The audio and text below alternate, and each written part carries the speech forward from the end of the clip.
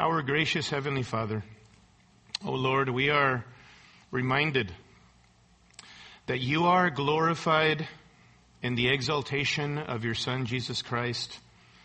You are glorified when your Son is made much of in our hearts and lives. That is why you sent your Spirit into the world.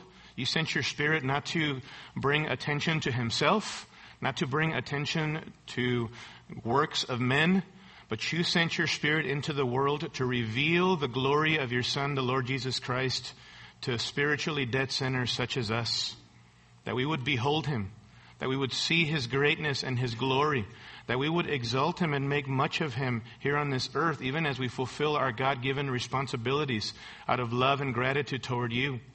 Father, do that amongst us this morning. Father, there's nothing that I can say in this message or any of us even this morning to impact a heart unless your Spirit works in the hearts of people. Work in each of our hearts. Illumine us. Open our eyes, our spiritual eyes, to see the glories of your Son. And even as we introduce this great study of the Gospel of Mark, oh Lord, may our aim be that we would grow in our view of Jesus Christ, so that we might worship him and love him and serve him and be eager and zealous to tell people in this world who are lost about the glories of Christ. We pray in Jesus' name. Amen. Amen. Well, turn in your Bibles to Mark chapter 1, verse 1. You don't even know how excited I am that we are kicking off our study in this gospel. I know that it's been a few years since our church specifically walked through a gospel. And I know that was a number of years that you guys did that, right? And I heard recently of a local church pastor whose name will remain unnamed, who actually walked through a gospel for 10 years. 10 years, imagine that. Going through a gospel for 10 years. And I know that church had a wonderful time doing that. And so I promise you that I'm not going to take 10 years to walk through the Gospel of Mark, okay? I'll only take 8 or 9, not quite 10. I'm not going to do that, although somebody did get scared the other day when they saw on the marquee the title of the Gospel according to Mark, and then they saw Mark chapter 1, verse 1. And that was it. Like freaking out. Oh no, how long are you going to be? So I'm not going to take a whole decade to do that. Don't worry, we'll speed up a little bit here and there. All right? So we are looking at Mark chapter 1 and verse 1. And if you just keep your finger there in Mark chapter 1, verse 1, I want you to go with me to 2 Corinthians chapter 4. Okay? To the right, 2 Corinthians chapter 4 and verse 4. There are a couple of passages that are two of my favorite passages that, by way of introduction, I want us to think about as we introduce the Gospel of Mark. 2 Corinthians chapter 4 and verse 3, Paul says this, "And even if our gospel is veiled, it is veiled to those who are perishing, in whose case the God of this world has blinded the minds of the unbelieving, so that they might not see the light of the gospel of the glory of Christ, who is the image of God." Christ is the image of God. Verse 5, "For we do not preach ourselves, but Christ Jesus as Lord, and ourselves as your bondservants for Jesus' sake." And then listen to this verse. "For God, who said, 'Light shall shine out of darkness,' is the one who has shone in our hearts to give the light of the knowledge of the glory of God in the face of Christ." Underline that if you haven't already in your Bibles, that last phrase there. The glory of God is seen in the face of who? Christ. In the face of Christ. And then go with me to John chapter 1 and verse 18. John chapter 1 and verse 18. This is John introducing his own gospel. And in John chapter 1 verse 18, he has been talking about the eternal Son of God, who is, yes, man, but he is God himself. And in chapter 1 verse 18, he says this, "No one has seen God at any time. The only begotten God who is in the bosom of the Father, he," from the context there, speaking of the eternal Son of God, Jesus, he has explained him. He has exegeted God the Father for us, if you will.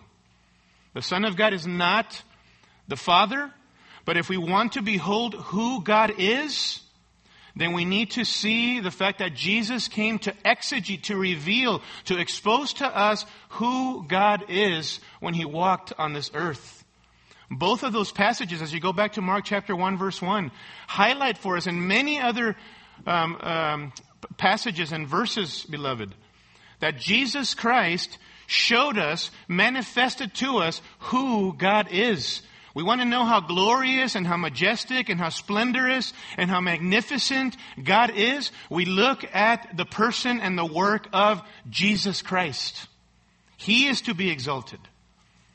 And the Father, if you're talking about a Trinitarian type of, from a Trinitarian perspective, the Father is glorified when His Son is exalted, made much of in the power and by the manifestation of the Spirit of God in spiritually dead hearts. The Spirit came at Pentecost, specifically in a new way, not to bring attention to Himself, not so that people, false teachers, can say, look at the wonders that I can perform by the Spirit of God. And they bring attention to themselves. No, the Spirit of God came at Pentecost to shed or to show the glory of Christ in the hearts of spiritually dead sinners. That's why the Spirit came, to reveal the Son. And so that's really what we want to look at in the Gospel of Mark in the weeks and months ahead. We have 4 accounts. This is why there are 4 accounts that are unfolding for us, Matthew, Mark, Luke, and John, the glories of who Christ is in His person and His work. If the Old Testament anticipates the coming of the Messiah, of Jesus Christ, who we know to be as Jesus in His humanity, if the Old Testament anticipates Jesus, then the Gospels are the presentation of Jesus to us. From 4 different perspectives, from 4 different angles, we see the same person and the work of Jesus Christ with different points of emphasis, yes, as I'm going to talk about right now. And then the rest of the New Testament, from the book of Acts, chapter 1, verse 1, to the book of Revelation, explains or amplifies and even applies the person and the work of Christ to the church and to each individual believer. The Bible is the story of the triune God, and the triune God has chosen to reveal Himself most perfectly in the person of the Son of God, Jesus Christ. Jesus Christ. And we see a picture and portraits of Him in 4 different Gospels. 4 different individuals writing under the inspiration of the Holy Spirit, penning Holy Scripture, write for us, pen for us 4 different perspectives and pictures of Jesus Christ, showing us who Jesus is. Jesus is the main point of each and every one of these Gospels. If you're thinking about Matthew wrote primarily to a Jewish audience. And what was his purpose? His purpose was to show Jesus to be the long-awaited Messiah and King, specifically from the line of David. That's even why he begins with the genealogy that he begins, to show that Jesus is the long-awaited Messiah from the lineage of David. But his point is, Jesus is King. He is the one. Luke writes largely to a broad Gentile audience, non-Jewish audience, showing Jesus, there it is, the purpose again for Luke, showing Jesus to be the Son of Man, which emphasizes His humanity, that title, Son of Man, who is the only hope for the human race as the second Adam who was victorious over sin and death. That's Luke. And then John wrote to believers, yes, to encourage believers, but more so to non-believers. John is very evangelistic in its focus. 60 plus times the instructions are given to believe, or speaks of faith, having faith in Jesus in the light of who He is the Gospel of John. And so John tries to show Jesus as the very Son of God. That He wasn't just a man. He was the very Son of God, the God-man who is the only hope for humanity, that by believing you may have life in His name. That was His purpose in John chapter 20 that He gives. And then, of course, our wonderful little gospel, Mark. The Gospel of Mark. Mark was written primarily to non-Jews, to Gentiles, non-Jews, specifically Roman Christians living in Rome. And of course, non-believing Roman people would have read the gospel as well. But it seems like this gospel is tailored specifically for Roman Christians. And we know that he wrote to primarily the Gentiles, specifically to Roman Christians, for a few reasons. There is the language factor in the book of Mark. The way that he writes, the type of language that he uses. He often uses Latin terms over Greek ones. Latin and Greek were the common languages in Rome, and he often uses Latin terms over Greek ones in his gospel. There's also the fact that there are Aramaic expressions that are translated in the gospel of Mark and explained for us. The Romans didn't speak Aramaic, or that wasn't the popular language in Rome. It was the more common language of Jerusalem, and so there are often times where Aramaic expressions are translated in the gospel of Mark. There is also the cultural aspect that points to the fact that this was written to Roman Christians and written in Rome. There are Jewish customs in the Gospel of Mark that are often explained, such as in chapter 7, verses 3 through 4, where Mark writes his own little commentary explaining the tradition of the Jewish elders concerning purification and the washing of hands and so forth. Obviously, these Gentiles wouldn't have understood all of those Jewish cultural aspects. So again and again, there are at least 6 or 7 times where Mark is going to give some kind of an explanation explicitly or implicitly that points to the fact that this is a Gentile audience. There's no genealogy. Gentiles don't really care too much about the genealogy of Jesus Christ. Mark uses also a Roman system of time instead of the traditional Jewish time. So those and many other cultural aspects point to the fact that Mark is writing primarily to Gentiles and specifically to Roman Christians living in Rome. So you got the language factor, the cultural factor, and then you got the stylistic factors in Mark, such as it is a fast-paced gospel. How many of you have read through the Gospel of Mark and caught a couple of words in there that are repeated again and again? One is immediately, and the other one is and or then, right? Both of those words immediately is used some 42 times in the Gospel of Mark, and the conjunction and begins 12 of 16 chapters in the Gospel of Mark, adding to the rush of action. It is simple. The language of Mark is the most simplest of language. So quick, so straightforward. It's the gospel that keeps on moving. Jesus is constantly on the move, constantly speaking, constantly doing. Why? Because most of the people of Rome were people who were illiterate. They would not have been able to read. And so they were the types of people that are about to give us the quick facts kind of people. It was to give us the quick facts kind of society or culture in Rome.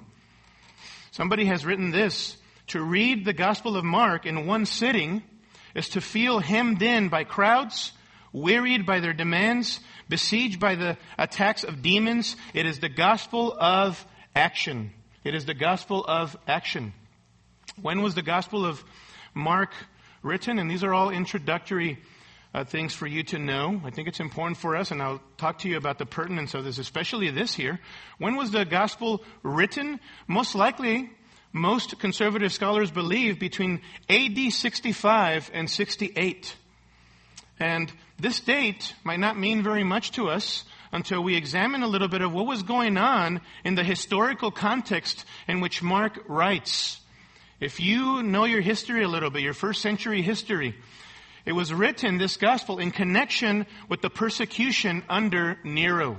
Nero was a wicked Roman emperor. He committed suicide in AD 68. But 4 years earlier, on July AD 64, the Roman Emperor Nero burned down the city of Rome. And you know what he did? He used the Christians as a scapegoat and blamed the Christians for the burning of the city. And this led to a great persecution of the Christian church.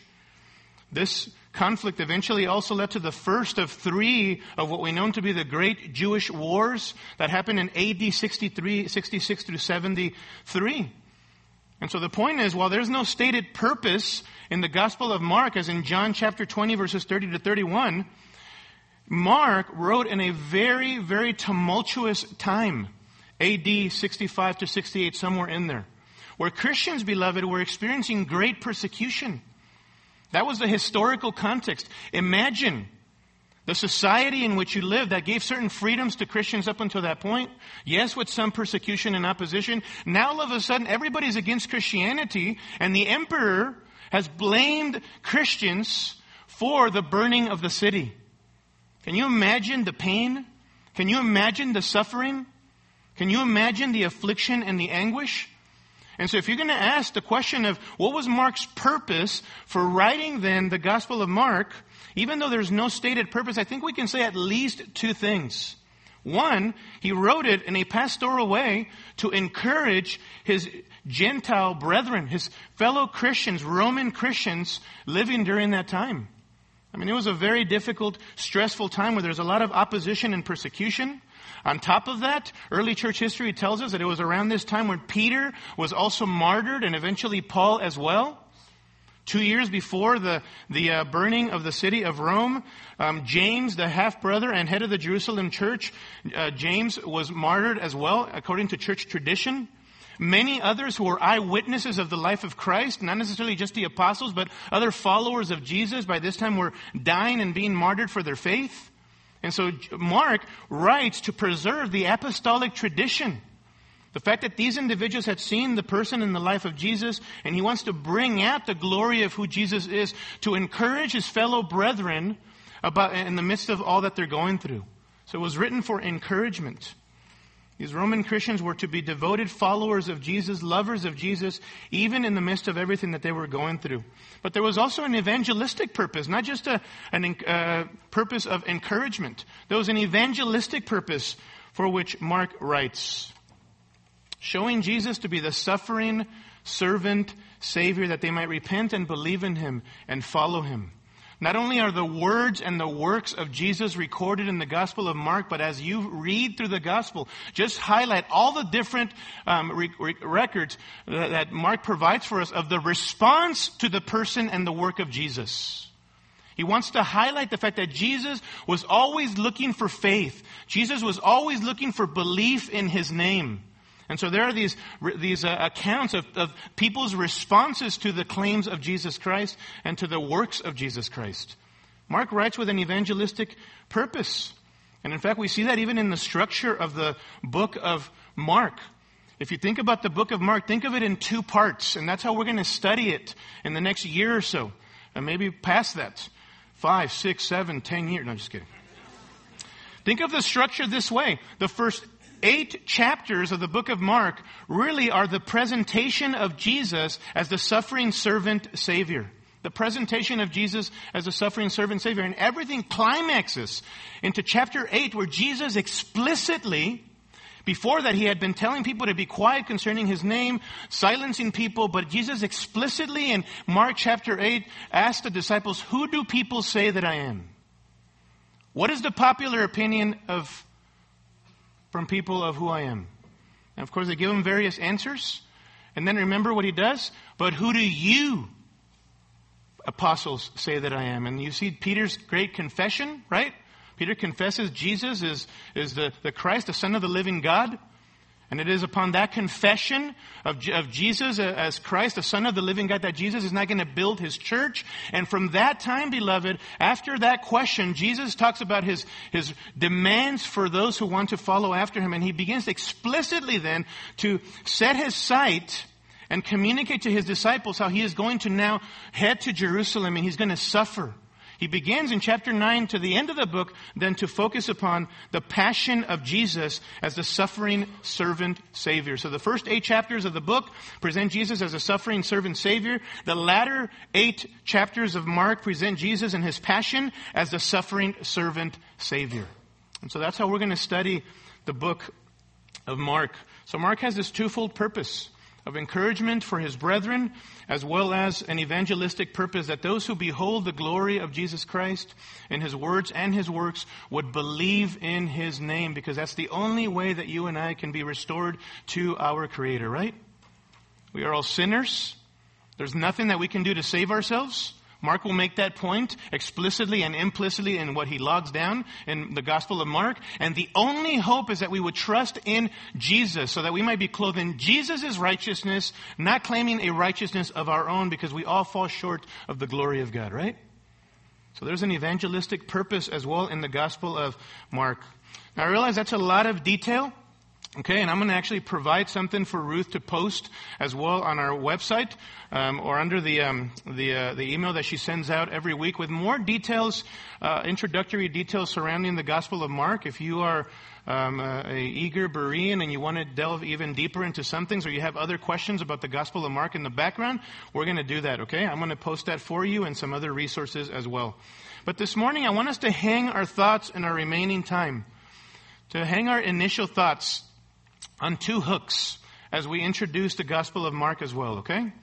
There are two important, life-changing reasons why we should study the Gospel according to Mark. Two important, life-changing reasons why we should study the Gospel according to Mark. One of them is because of the restored messenger who pens the Gospel of Mark. Because of the restored messenger. And the second one is going to be because of the glorious message that is the Gospel of Mark. The restored messenger and the glorious message. Those are two important, life-changing reasons, beloved, why we should study the Gospel according to Mark. Let's look first of all at the restored messenger, who is John Mark. John Mark, the testimony, the unanimous testimony of the early church is that John Mark, the cousin of Barnabas, according to Colossians chapter 4 and verse 10, was the author of this book.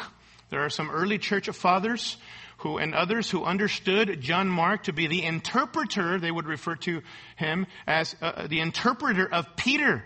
And by interpreter, they meant that Peter was the most significant source of Mark's gospel. Not the only source, as we're going to see in a minute, but he was the most significant source of Mark's gospel. So John Mark is the author of the Gospel of Mark. I always love studying the life of a writer. I was an English major back at college, and over the years, as I've read autobiographies and all of that, one of the fascinating things is to study the background and even the historical circumstances that moved a writer to pen a particular work, that some of these become classics. Why? Because they were forged, these writings, on the very fires of the real life experiences of those writers, right? Well, same thing for John Mark, beloved. Even in a greater way, in a spiritual, supernatural kind of a way. God did an amazing work in the life of John Mark. John Mark was a testimony of the grace of God. And so who is this John Mark? If you remember a year and a half ago or so, when we were in Colossians chapter 4, we looked at various individuals, partners of Paul, and we did a little bit of a background in the book of Acts of John Mark. And so I want us to do that again this morning. Okay, turn in your Bibles to Acts chapter 12. Acts chapter 12. Let's keep something in Mark chapter 1, verse 1, because we're going to come back to that. The book of Acts is the continuation of the church growing, or the birthing of the church, and then we see how the continuation of Jesus' work on this earth, where his disciples now are catapulted into the world to make disciples, preaching Christ. And when we get to Acts chapter 12, there is persecution. There was a lot of persecution and suffering in the early church. Herod begins to persecute some Christians, and in chapter 12 of Acts, verse 2, he had James, the brother of John, put to death with a sword. That is James, the brother of John, one of the sons of thunder, not James, the half-brother of Jesus, leader of the Jerusalem church. This is James, one of the sons of Zebedee, one of the sons of thunder, are put to death. Others are persecuted. And then Peter is put into jail. And an angel miraculously comes in and frees Peter out of jail. And then Peter flees, if you notice with me, in Acts chapter 12, verse 12. He flees to what was believed to be a common place where the early church gathered. And when he realizes, verse 12, when Peter realizes, he went to the house of Mary, not the mother of Jesus, but specifically she's identified as the mother of John. That's his Jewish name. Who was also called, what? Mark. Mark was his Gentile name. Where many were gathered together and were praying. And the sense there is that was continually they gathered together. This was a common place. Peter knows where to go, where to flee in Jerusalem. There are many other places that he could have gone, but he knows exactly where he's going, because the implication here is that this was a regular gathering place for the early church. And so they're here praying together. And what we see here is that this is the home of Mary, probably a widow, the mother of John, who was also called Mark. This is identified as John's home as well. Look at chapter 12, verse 25. Later on, it was evident that this John Mark is a promising young man, because Barnabas and Saul, it says, returned from Jerusalem. They had gone to Jerusalem to deliver an offering for the famine in Jerusalem. Barnabas and Saul, being from the church at Antioch, they returned from Jerusalem when they had fulfilled their mission, taking along with them John, who was also called Mark. So they brought him with them to Antioch, this young man. We don't know a lot of details about him, only that he was with them. And then in chapter 13, we have the record of Barnabas and Saul, eventually Paul, being commissioned to their first missionary journey by the church at Antioch. And notice who goes with them. Verse 4, so being sent out by the Holy Spirit, they went down to Seleucia, and from there they sailed to Cyprus. When they reached Salamis, they began to proclaim the word of God in the synagogues of the Jews. And they also had, notice, John as their helper. This is the same John Mark of chapter 12, verse 25. He was with them, and he's described here as their helper. So this missionary journey has these two prominent leaders, Barnabas and Saul, and this helper, John Mark. And so this is a wonderful opportunity for this young man. But something significant happens when you get to chapter 13, verse 13 of Acts. Notice, and the proconsul believed when he saw what had happened, being amazed at the teaching of the Lord. Verse 13, now Paul and his companions put out to sea from Paphos and came to Perga in Pamphylia. But notice, John left them and returned to Jerusalem. John abandons the mission. John leaves them. We don't know why. There's no expansion from Luke, who's writing the book of Acts, about why he left them. Was it too difficult? Was there an argument? Did he disagree with the vision? We don't know. Simply, he abandoned the mission. Jumps ship. This is about AD 47 to 49. Fast forward to Acts chapter 15 and verse 37. This is approximately 3 years later to Acts 15:36. And it says this, after some days, Paul said to Barnabas, let us return and visit the brethren in every city in which we proclaim the word of the Lord and see how they are. Paul is saying, Barnabas, let's go back. And during our first missionary journey, we planted some churches. There were some churches birthed. Let's go back and visit those brethren. Second missionary journey, in other words. And notice verse 37, Barnabas wanted to take John, called Mark, along with them also. But Paul kept insisting that they should not take him along, who had deserted them in Pamphylia and had not gone with them to the work. And there occurred such a sharp disagreement that they separated from one another. And Barnabas took Mark with him and sailed away to Cyprus. But Paul chose Silas, verse 40, and left, being committed by the brethren to the grace of the Lord. And he was traveling through Syria and Cilicia, strengthening the churches. So notice what happens here. Some 3 years later, after Mark's defection, after he abandoned the mission, the first missionary journey, 3 years later, there's the possibility now of a second missionary journey. Church at Antioch is going to send these guys out again. And there's a disagreement that arises because Barnabas wants to take his family member, his brother in the Lord also, John, called Mark. And Paul is saying, no way, man. No way. He abandoned the mission. And so he ends up taking Silas. There's a disagreement. And these two brothers, Barnabas and Paul, go separate ways. Being committed by the brethren in Antioch. It says in verse 40, maybe there's an evidence there, maybe, that the church at Antioch was supportive of Paul, who chose Silas and left for that particular mission. We don't know, right? But there's this conflict that arises, and we see this issue surrounding this man, John Mark, this brother in the Lord, John Mark. Now, we don't hear again about Mark until about 10 years later. 10 years later. It's Paul's first Roman imprisonment. And during Paul's first Roman imprisonment, Paul wrote 4 what we call prison epistles during his first Roman imprisonment. Colossians, Philemon, Ephesians, and Philippians. He's on house arrest in Rome, and he writes these 4 epistles. And he writes this. This is 10 years after the disagreement in Acts chapter 15. Colossians chapter 4, verse 10. Aristarchus, my fellow prisoner, sends you his greetings. He's writing to the church at Colossae, just greeting them on behalf of different partners that are with him. Aristarchus, my fellow prisoner, sends you his greetings. And also Barnabas' cousin, Mark, about whom you received instructions. If he comes to you, welcome him. Welcome him. So by the time of Paul's first Roman imprisonment, some 10 years after the disagreement of Barnabas and Paul, you find Paul on house arrest in Rome, and he writes, and one of the men who are with him, who are his fellow prisoners, who are there supporting him, is Mark. And he writes to the Colossian church, if he comes to you, welcome this man. Welcome Mark. Who knows what he wrote to them concerning him, what he wrote to the Colossian church specifically. But he asked him to welcome John Mark. It was during that same imprisonment that Paul writes Philemon, and in verse 24 of Philemon it says this, Epaphras, my fellow prisoner in Christ Jesus, greets you, and listen to this, as do Mark, Aristarchus, Demas, Luke, my fellow workers. So by Paul's first missionary Roman imprisonment, beloved, here's the point. Mark had become one of Paul's fellow workers. 10 years after the separation of Paul and Barnabas, by this time now, Mark is valuable. Mark is valuable.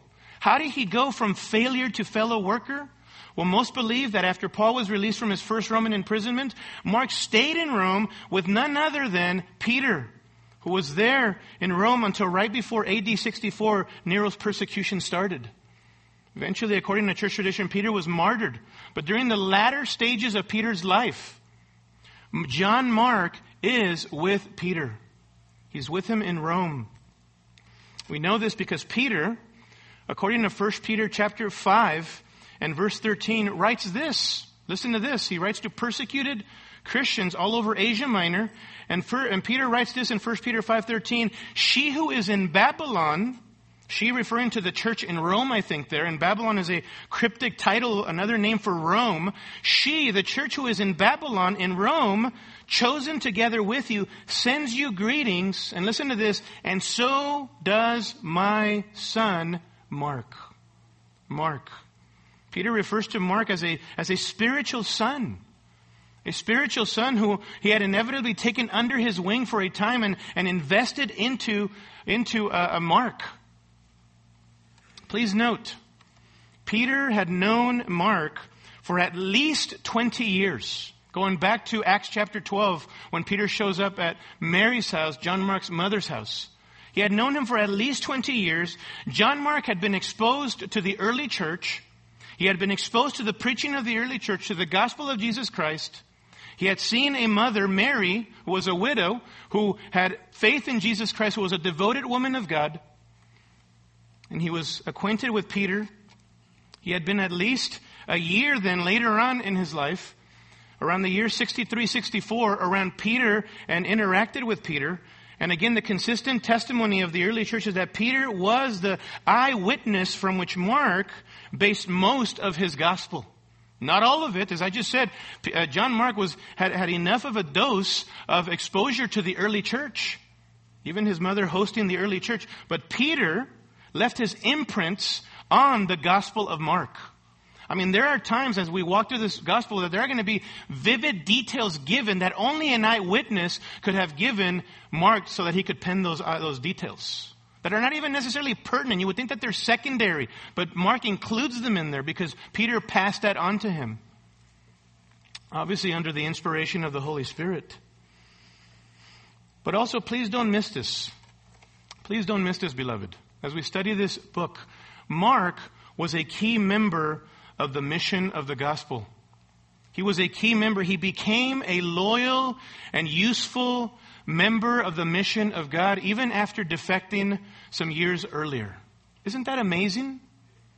Listen, Mark is written by John Mark under the inspiration of the Holy Spirit, but also forged on the very fires of his own life experience with the Christ who had saved him, who had given him essentially a second chance. Obviously saved him from hell and delivered him from his sins, but also even as a believer, whenever John Mark became a Christian, even then he had defected and he had been unfaithful to his call during the first missionary journey, and God was gracious to him.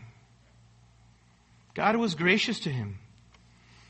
How loyal and useful had Mark become in Paul's second and final Roman imprisonment?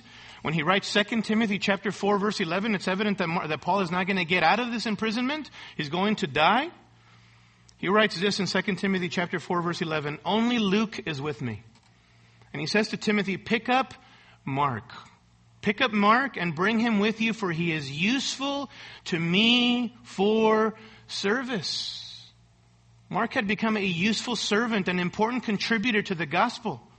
And Paul wanted John Mark with them. And beloved, think about that.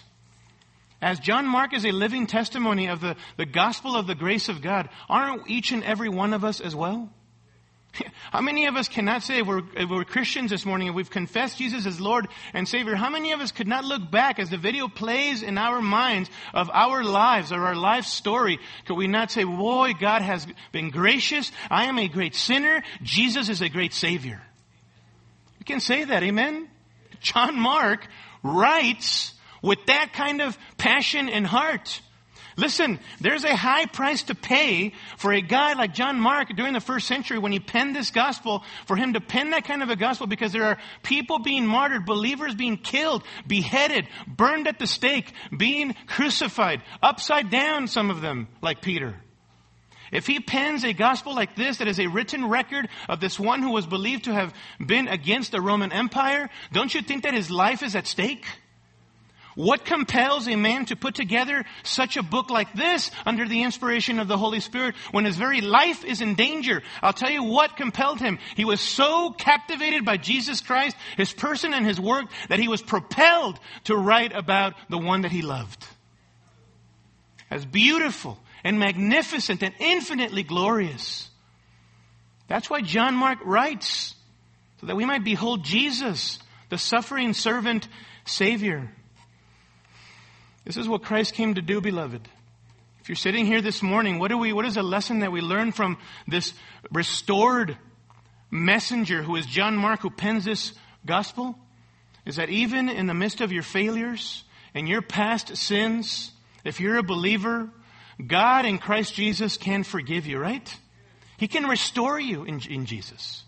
He can renew you. You could be useful to Him. You need to be useful for Him, using your spiritual gifts and abilities and experiences for the glory of Christ and the edification of His people. Don't talk about how many mistakes and sins you committed in the past. If you are repentant and you've come before the Lord confessing those sins, there is forgiveness and reconciliation and restoration so that you might serve Christ by serving His people, right? Mark was a token of the grace of God. And each and every one of us, beloved, are tokens of the grace of God as well. So we study the Gospel of Mark, and it's important for us to do so because of the restored messenger who pens it. John Mark, he was a restored messenger. Secondly, because of the glorious message that it contains.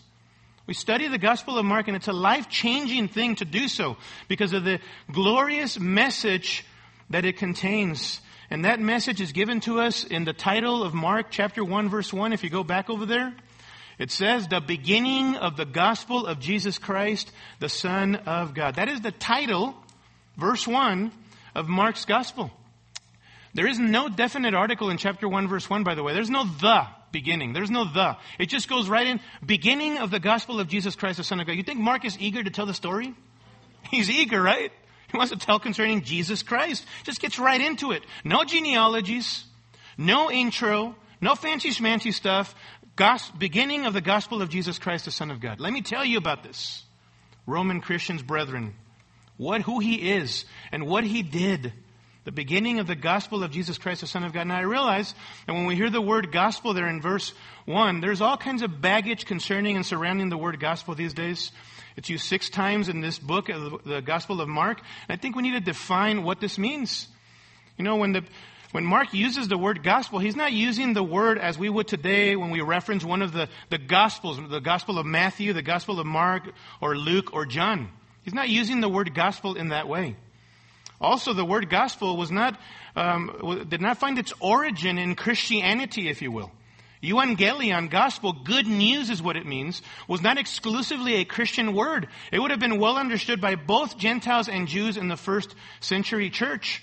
To the Gentiles, the non-Jewish world, the secular world, the word gospel could refer to the announcement of good news by a conquering emperor, announcing the glad tidings of his victory from the battlefield, or to the heralding of the good news from a Roman leader concerning his accomplishments and his glory and so forth. It could also mean the good news announcing a new heir, a new emperor who had been born in that day and age that would supposedly rule and bring people what they wanted according to their own definition. So the good news, gospel, was used in the secular sense as well, in that sense of good tidings. But to the Jews, the word referred to Yahweh's salvation, to God's deliverance. And specifically, as Mark uses it in the Gospel of Mark and then the rest of the New Testament, gospel primarily refers to the saving, listen to me because this is very significant in light of many things that are going on in our society right now. Gospel refers to the saving message of God through Jesus Christ. That's it. And we're going to unpack it right now. Gospel refers to the saving message of God through Jesus Christ. It's centered on the life, death, and resurrection of Jesus. The gospel emphasizing the life, death, and resurrection of Jesus is of first importance, as Paul puts it in 1 Corinthians chapter 15. The gospel of first importance, culminating in the resurrection, ascension, and exaltation of Jesus Christ. It is a message, beloved, to be proclaimed so that when you go to the book of Acts, you hear the message of the gospel being proclaimed, spoken, preached, shared, taught by the many in the early church. The gospel is not practicing generosity, though we should practice generosity. The gospel is not the social gospel that emphasizes giving money to worthy causes surrounding social justice and alleviating or even ending poverty, as if we could ever do that. That is not the gospel. The gospel is not moralism. You become a better person, and the gospel is the key to doing that. And you can do that on your own accord. That is not the gospel. The gospel is not prosperity. The gospel is not the social gospel. People can be committed to doing good. Beloved, listen. People can be committed to doing good in our society from their own perspective and according to how they define it, by being generous and doing all of that in our country and all over the world, places like Africa and Southeast Asia and poverty-stricken areas in Latin America. People can be committed to doing that, all the while rejecting Jesus. All the while rejecting the risen Savior. And it doesn't matter, ultimately, to the Lord. And even in evangelicalism, in so-called Christianity all around our country, there are people who give generously, quote-unquote, to causes surrounding the social gospel and social justice and poverty and all of these other things that are very worthy causes, as we're going to see. But those things are not the gospel, and these people think that they are righteous because of the fact that they are contributing to these things, all the while rejecting Jesus as Savior and as Lord of their lives. We have a Christless Christianity in so many circles in our country and all over the world. Christless Christianity, where people are committed to doing good to mankind, according to how they define that, but they reject the suffering servant Savior who is the exalted Christ. They reject Him. I can tell you firsthand, having spent 5 or 6 years with a nonprofit organization surrounding efforts to alleviate suffering, hungry children all over the world through the local church, and trying to work with and efforts towards social justice and all of these things, that I traveled and took many people from this country, big money people, so that they might contribute to these causes. And listen, they did not love Jesus. They didn't love Christ. It was all about their own merits and feeling good about giving some of their money away. So we need to be very, very careful. The gospel, beloved, is a message to be proclaimed. Now, does that mean that doing good, practicing mercy, compassion, generosity, being concerned about social justice and all of these things, that it's not something that we should be concerned about? Absolutely not. Absolutely not. But we need to distinguish between the root and the fruit, if we can think of it that way.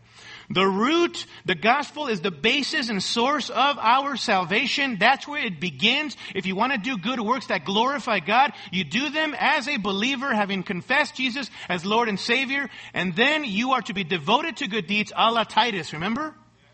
God is not against good works. God is not against generosity. God is not against us alleviating the hunger of suffering children all over the world. God is not against us being concerned for social justice. Absolutely not.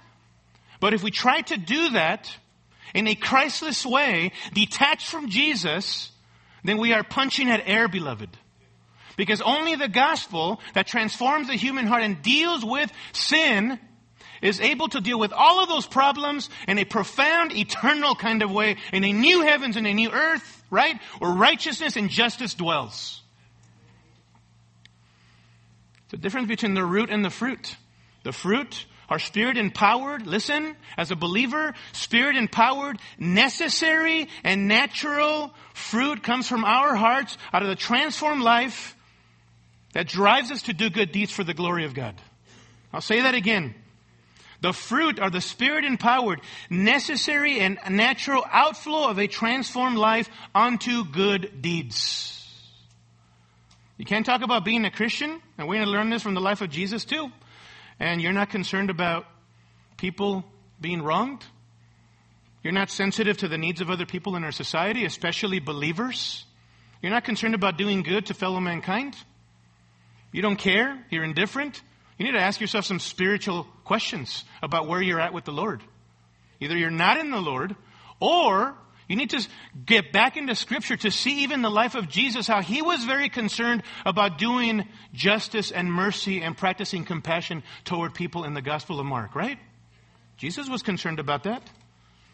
So the Gospel certainly has implications and application for everything in our lives, our personal and communal lives, but it's first and foremost a message about Jesus. Jesus was most concerned, beloved, in the Gospel of Mark with people knowing Him. He is the good news. And He came proclaiming Himself in human form, adding humanity to His deity. He was showing people of His day His glory through His words and His works. He is the good news. And so constantly, what do we find Jesus doing in the Gospels? He's seen and heard speaking and teaching at least 10 times. Explicitly, Jesus is seen teaching or preaching, and many other times implicitly, He's constantly teaching concerning Himself and the realities of His kingdom that He's ushering in. If you will believe in His name, you can be a part of that kingdom, right? He teaches in the synagogues concerning Himself. He teaches in the temple, teaches in homes, formal or informal gatherings, teaches individuals, small groups or multitudes. He teaches as He's sitting, He's teaching as He's standing, He's teaching as He's walking. He's constantly teaching concerning Himself, because the gospel, beloved, is concerning a central person, and that central person is Jesus Christ, the Son of God. He is the central person of the gospel. Christ. And His name is utterly significant. In verse 1, the beginning of the gospel of Jesus Christ, the Son of God, who is He? His name is Jesus. His name is Jesus. Whenever you say that, is it pleasant for you, by the way?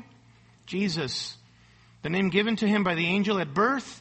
You shall call His name Jesus, for He will save His people from their sins. Oh, how sweet the name of Jesus. Amen? How sweet. It's the Greek form of the Hebrew Joshua, meaning Yahweh is salvation. And Christ is not His last name, by the way. Right? It's the Greek equivalent, Christ is, of the Hebrew, which means Messiah or anointed one. It is a title, beloved, befitting a king. When one was affirmed for an office, he was anointed for that office, to fulfill that office. See, for many of us, these names have become so common that we lose sight of their significance. But listen to me. When you say, I am a follower of the Lord Jesus Christ, do you understand what you're saying? Lord means sovereign ruler, sovereign one. And Jesus means that you're affirming that He is your Savior. He's delivered you from your sins. And Christ means that He is your King. He's the Messiah. He's the Anointed One. If Jesus is the Lord, if you refer to Him as the Lord Jesus Christ, you are saying He's my sovereign Savior and King. Amen?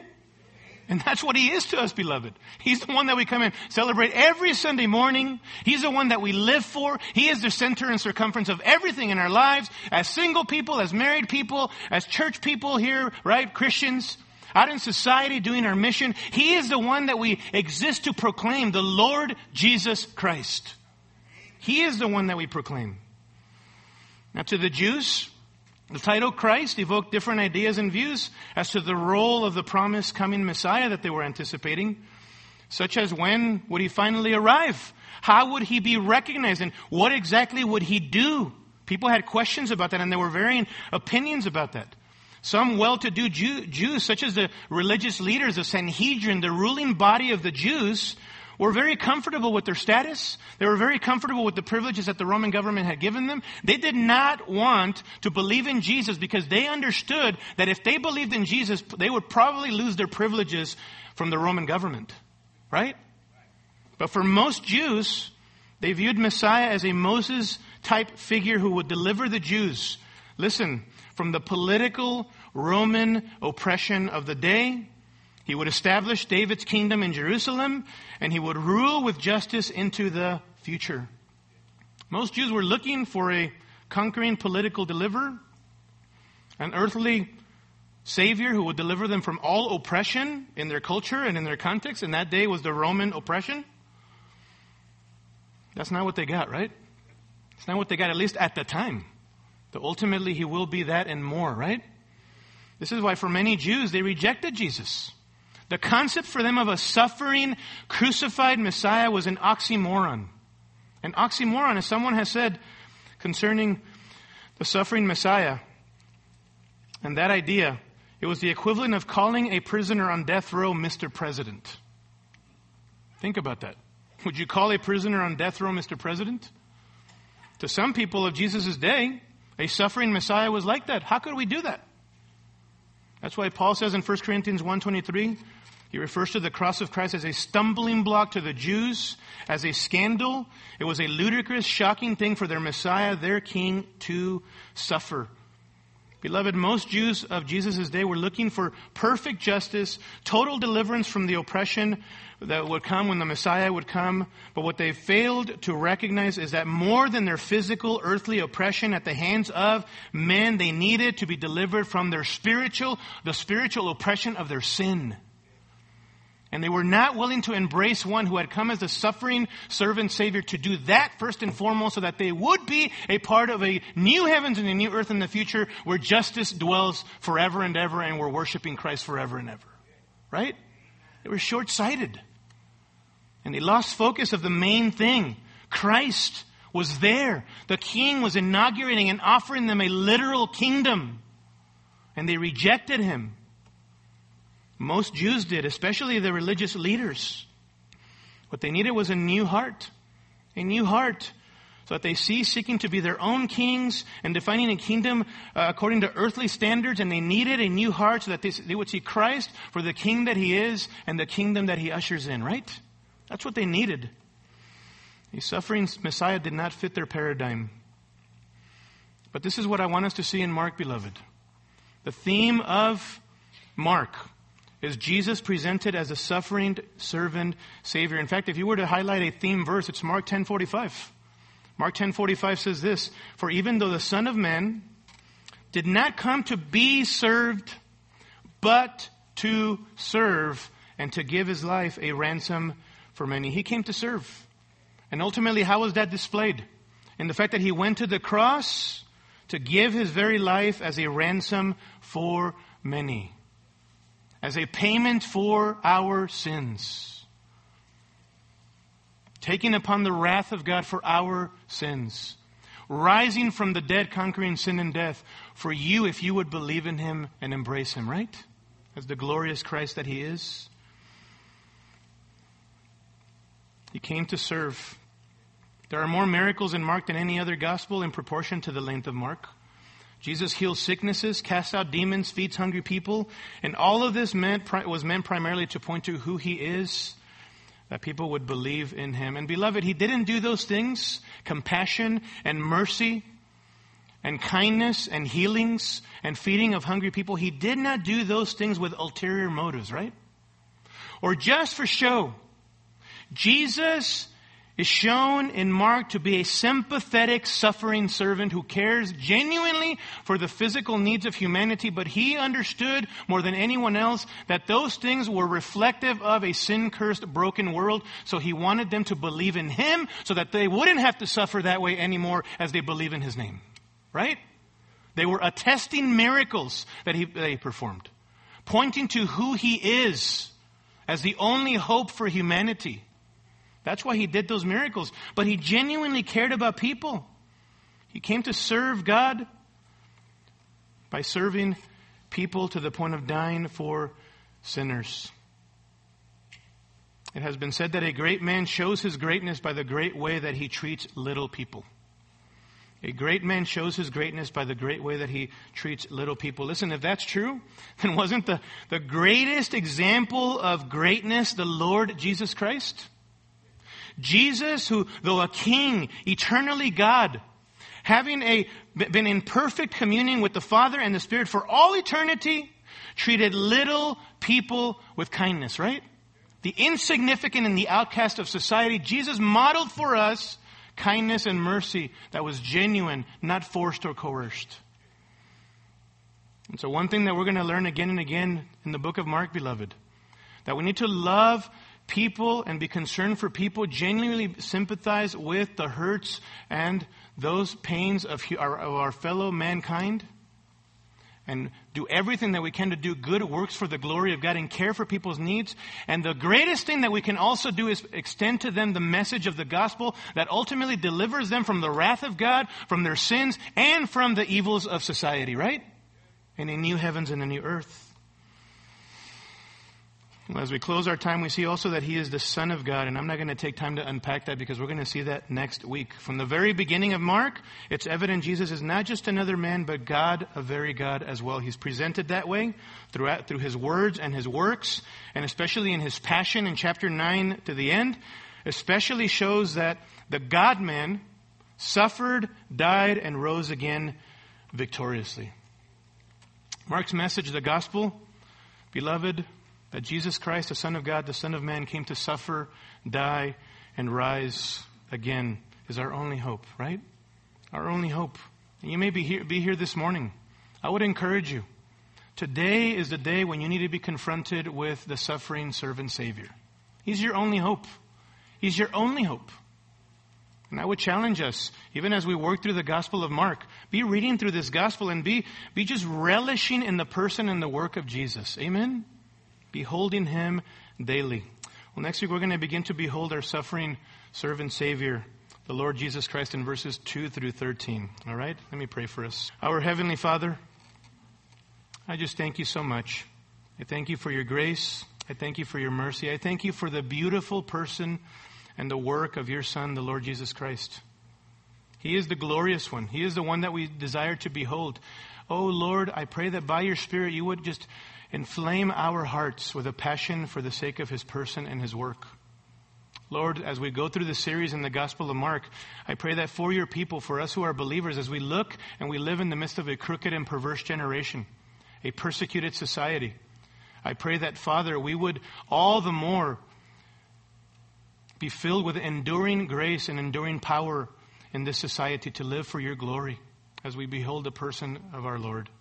And I pray for those who do not know you, Lord, that they would afresh come to understand Jesus as the one who came that they might have hope, but it will cost them everything.